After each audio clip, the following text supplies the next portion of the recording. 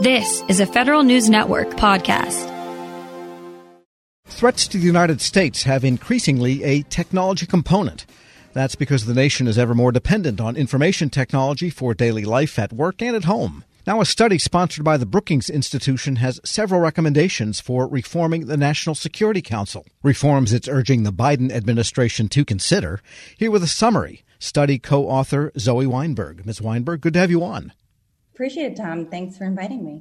First of all, give us the sense of the background here. I mean, technology has always been part of national security threats, I guess, ever since the Soviets developed their own atom bomb. So what's different today? You know, Tom, we find ourselves today at a point in history in which the nature of conflict is shifting so profoundly that in many ways our old tools for understanding the challenges are just misaligned with the new reality. Today, technological control, surveillance, information access, those have really become the weapons in this next era of conflict. And we're already seeing this play out in the form of cyber attacks, the spread of disinformation, stolen intellectual property, and the subversion of democratic institutions via social media.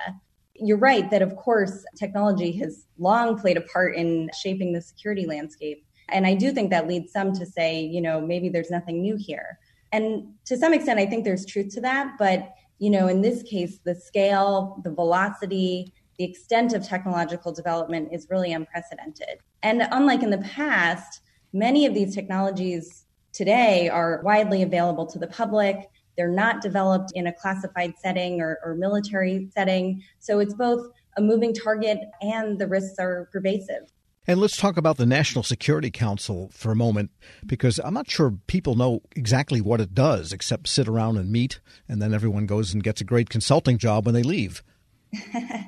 So the National Security Council, the NSC, is widely considered the most powerful decision-making body inside the executive branch's security apparatus among those who are sort of government insiders. It's charged with advising the president on military strategy, statecraft, diplomacy, and it's responsible for coordinating between all of the government's different intelligence and defense bodies. Brent Scowcroft, who served as national security advisor for Presidents Ford and Bush, is really credited with creating the modern day NSC and positioning it as an honest broker of sorts among all of the other security-related institutions. Okay, I was going to say once every 10 times they actually get things right, too. So I guess they're batting pretty well. In its present form, you are arguing that the NSC is not quite structured in the best way to take on this new technologically based, and as you point out, it's not just coming from one or two countries, but it's broadly available, these threats that can be aimed at anywhere by anybody,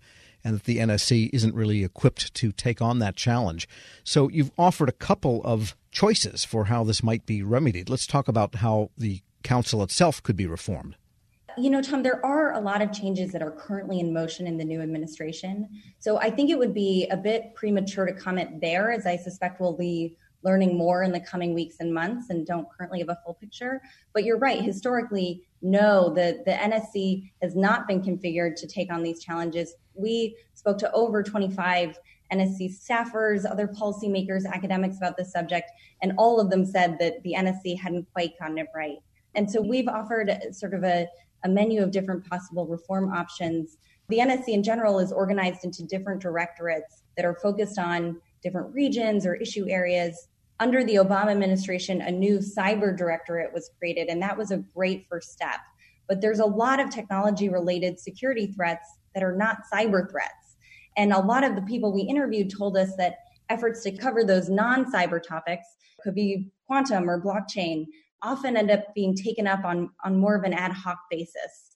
There also wasn't enough technical expertise on staff, and there were few ways to sort of systematically compare notes with the private sector. So oftentimes issues slip through the cracks. All right, so the idea of a new directorate for the non-cyber type things, though, that adds complexity then too, doesn't it?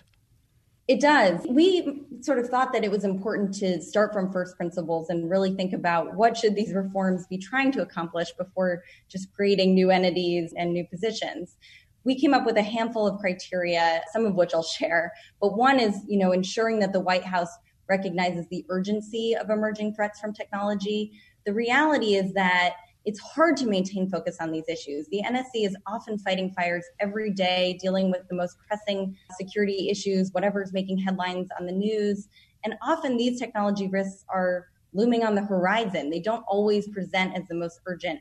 So we thought it was important for the structure to reflect a real intention to ensure that these threats don't get lost or deprioritized. The other things we hoped that a reform would accomplish would be about bringing tech expertise to bear on these challenges and also ensuring good coordination at both the White House and the interagency level. We're speaking with Zoe Weinberg. She's co-author of a Brookings study on technology threats, and she's a fellow at Schmidt Futures. And then the other kind of basic policy option that you offer is to increase the threat dealing capability at the federal agency level. And somehow then that could be coordinated through the National Security Council, but there'd be more muscular ability spread throughout the government. Describe that option for us. So another strategy for incorporating emerging technology into security decision-making would be to focus on building expertise across the executive branch. And in that case, maybe the NSC would occupy more of a supporting role rather than taking the lead. So under this more decentralized approach, the center of gravity on particular issues would really sit in specific departments and agencies with relevant expertise, which would allow for some ground-up coordination and may ultimately improve connectivity between the NSC and the agencies. Yeah, and then when one agency is hit, it would maybe know what to do, and you wouldn't have this scramble that we seem to have every time something goes wrong. Yep, I think that's right. And they're also, they're not mutually exclusive reform options. I mean, you could argue that in one approach, the emphasis is sort of on top-down leadership, and on the other, it's bottoms-up.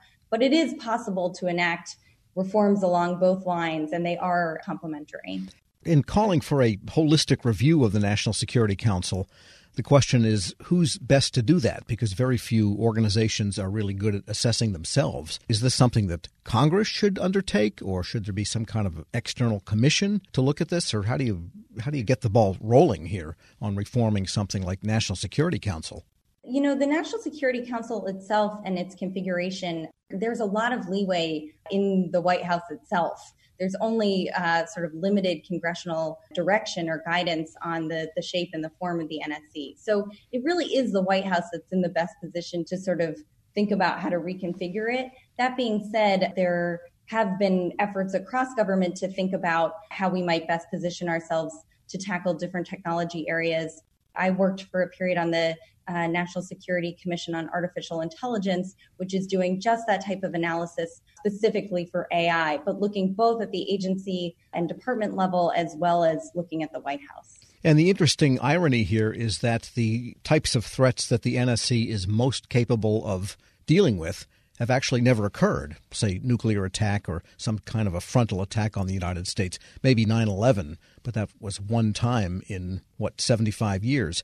Whereas the issues you're dealing with now, cyber attacks, but beyond cyber, as you point out, theft of intellectual property, that kind of thing happens daily.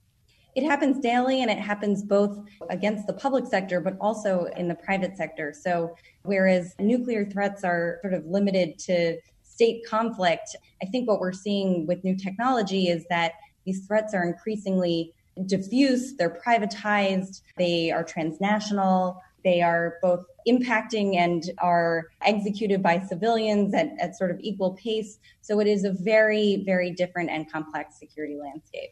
So in some ways, 9/11 is a pretty good model when you think of who was attacked and who did the attacking. I don't know that it's the best analogy, because I think different areas of technological threats have a very different profile. So looking at our competitiveness in quantum is very different than looking at disinformation operations, which is part of the reason that we think that a new directorate focused on emerging technology should have as one of its key features an ability to just constantly be scanning the horizon for different potential emerging threats and try to stay one step ahead of it. They might be the only group then, when we're done with this, to be able to take on Facebook.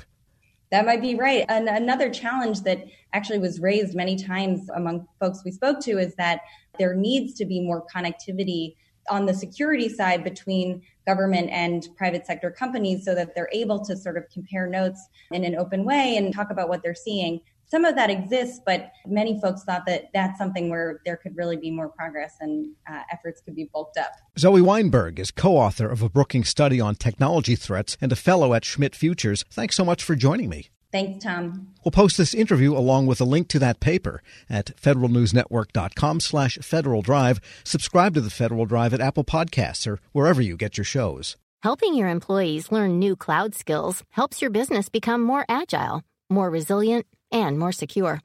Not helping employees learn new cloud skills causes your business to become less agile, less resilient, less secure, less innovative, less profitable, and, well, ultimately less of a business.